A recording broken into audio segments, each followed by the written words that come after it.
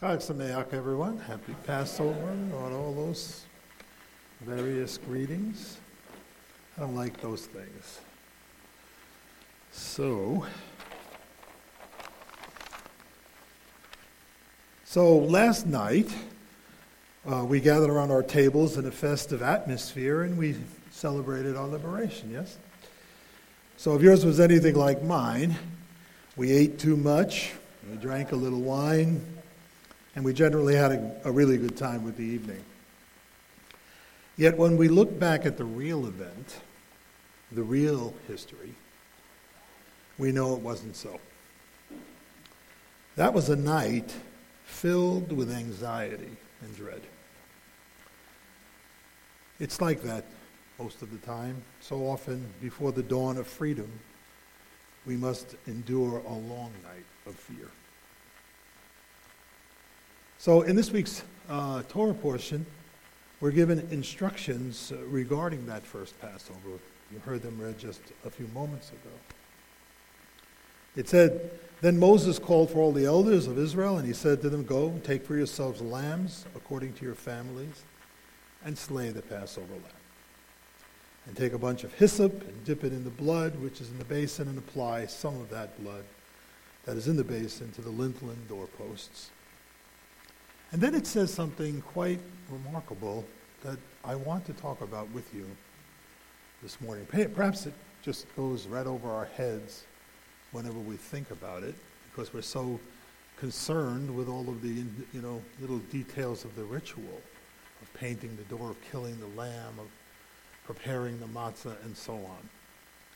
But it says these words, "And none of you shall go outside the door of his house until morning." Why would God ask us not to go outside?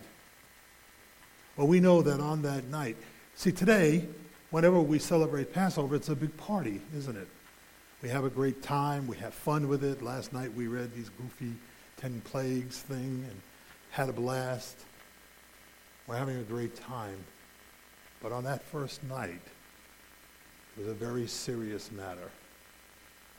You remember all the plagues that had befallen Egypt, one after another. The last plague before the ninth plague was a plague of darkness. The scripture tells us it was a night of darkness that could be felt, that no light could penetrate that darkness. If no light could penetrate that darkness, how dark was that night? And on the heels of that night, God gives his most difficult command of all. Machat becharot, the slaying of the firstborn. How could anyone celebrate on that night? You see, that first night was not a celebration. That first night was a night of fear. And God said to our people, "Do not go outside of your house, for only in that house will you be protected. The blood over the door will cover you, and the angel of death will pass over your house." But oh, what a night it must have been. Huddled in their homes with darkness all around, hearing the screams of every household in Egypt. It must have been a very dark night. Well, it was indeed a night of fear. But after that night, the dawn did come, and with it, a new day of freedom. From that day on, these people would begin to realize their hopes and dreams, the kind of dreams that only free people can have. Well, the situation must have seemed similar to the disciples of Yeshua on that Passover night many years later. Just days before the Messiah entered the city of Jerusalem, you'll remember, riding on a colt. with people cheering all around him, throwing palm leaves in his way, declaring him, saying, Hosanna to the Son of David. It must have seemed like a tremendous time of victory for all of them. This was it. The kingdom would be established. The enemy would be routed. It was Passover all over again. The horse and the rider would be thrown into the sea.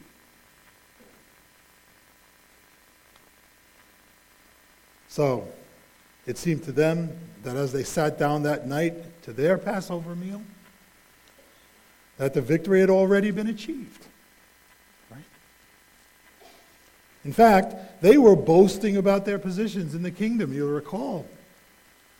I'm going to be the prime minister. I'm going to be the chief magistrate. I'm going to be high priest. You remember that Messiah Yeshua quelled their enthusiasm just a bit by telling them, listen, you guys don't know what this is really all about, do you? Stripping off his cloak and taking a basin of water, he walked around to each one of them and washed their feet to demonstrate the true meaning of leadership in the kingdom of heaven. Wonder what they thought at that moment. This is not all going to plan exactly. What they didn't realize was that before any such victory could be won, they too would have to endure the darkness of that hour. Little did they know that the darkness was the moment that God would use to glorify his Son. And so the disciples hid themselves. None of them would go outside their doors until morning. You remember that on that night, it said, Messiah remembered the saying, I will strike the shepherd, and the sheep will be scattered. And that's exactly what happened that night. That night that began as a celebration, as a time of rejoicing in victory, would end in seeming defeat for them. They were scattered. The scripture tells us that they hid themselves. See, this is the Shabbat after the crucifixion of Messiah. And on that very Shabbat, they all hid themselves away for fear that the authorities would come and get them. They could not come out of their house all that night. It was a dark and terrible day of fear. You know, we all experience the long night of fear from time to time, don't we? All of us have had our own long nights of fear. And maybe it's more than just occasionally. Maybe you're someone who lives in fear. And yet, do you know, can anybody name me the single most repeated commandment, mitzvah, or commandment, any tzav, in the Torah? Fear not. Fear not. Hundreds and hundreds of times, more than any other commandment, God tells us, fear not. So what are we doing? Right. Now listen, perhaps it's not possible in this age to completely be fearless. And maybe it's not even smart to be fearless. But we cannot live in fear. You see, that night was a night of fear. But it was a night that had a dawn. And even for the apostles, there would be a dawn. I shouldn't be so hard on us all. After all, everybody has that same night.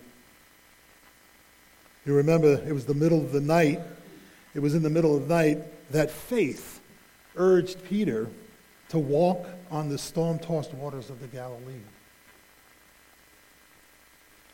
But it was fear that caused him to falter, was it not? And only the hand of Messiah Yeshua could rescue him. So who shall rescue us from our night of fear? Even the Messiah had a dark night. But instead of hiding, he faced it head on.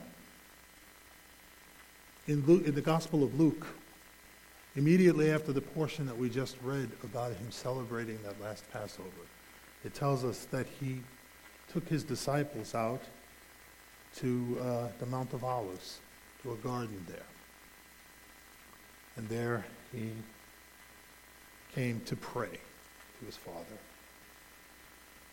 Instead of living in fear as, wow, who would not? Considering what he would have to endure the next day and knowing it, who would not be afraid? And yet he said, Father, if you are willing, remove this cup from me. Yet not my will, but yours be done. It tells us then, an angel from heaven appeared and strengthened him. There's always help for our fear from heaven. All of us will endure the dark night. But if we have faith, we will find help in time of need. The Apostle Paul tells us of his great night of fear. In 2 Corinthians, he said this. He said, excuse me, for we do not want you to be unaware, brethren, of our affliction, which came to us in Asia, that we were burdened excessively, beyond our strength, so that we despaired even of life. Indeed, we had the sentence of death within ourselves. Here is a man who, after 30 years of living in faith, had his moment of fear and doubt. An affliction so great, I suppose someone today would call it depression. And as a depression of a very serious nature. Where he says, I despaired even of life. So wherever we are we that far into our dark night of fear? That we're ready to take our own lives. Yet Paul experienced this, just like you and I might, if we were in such a state. We all have these dark nights of fear. But he remembered this. It says, after the long night of Messiah's passion, you'll remember there came a new dawn. The women, the day after, it says on the first day of the week, the women, some of the women, it's interesting to me that it was the women, not the men. Lots of guts, fellas. Went to the tomb. But the tomb was empty. Our Messiah had emerged victorious over the darkness and the death. And so we no longer need to live in the darkness. He achieved our liberation for us. The darkness could not hold him. Just as on that first Passover night, the darkness could not withhold the hand of God's liberation for us. But in the dawn, we would depart for a new life of freedom.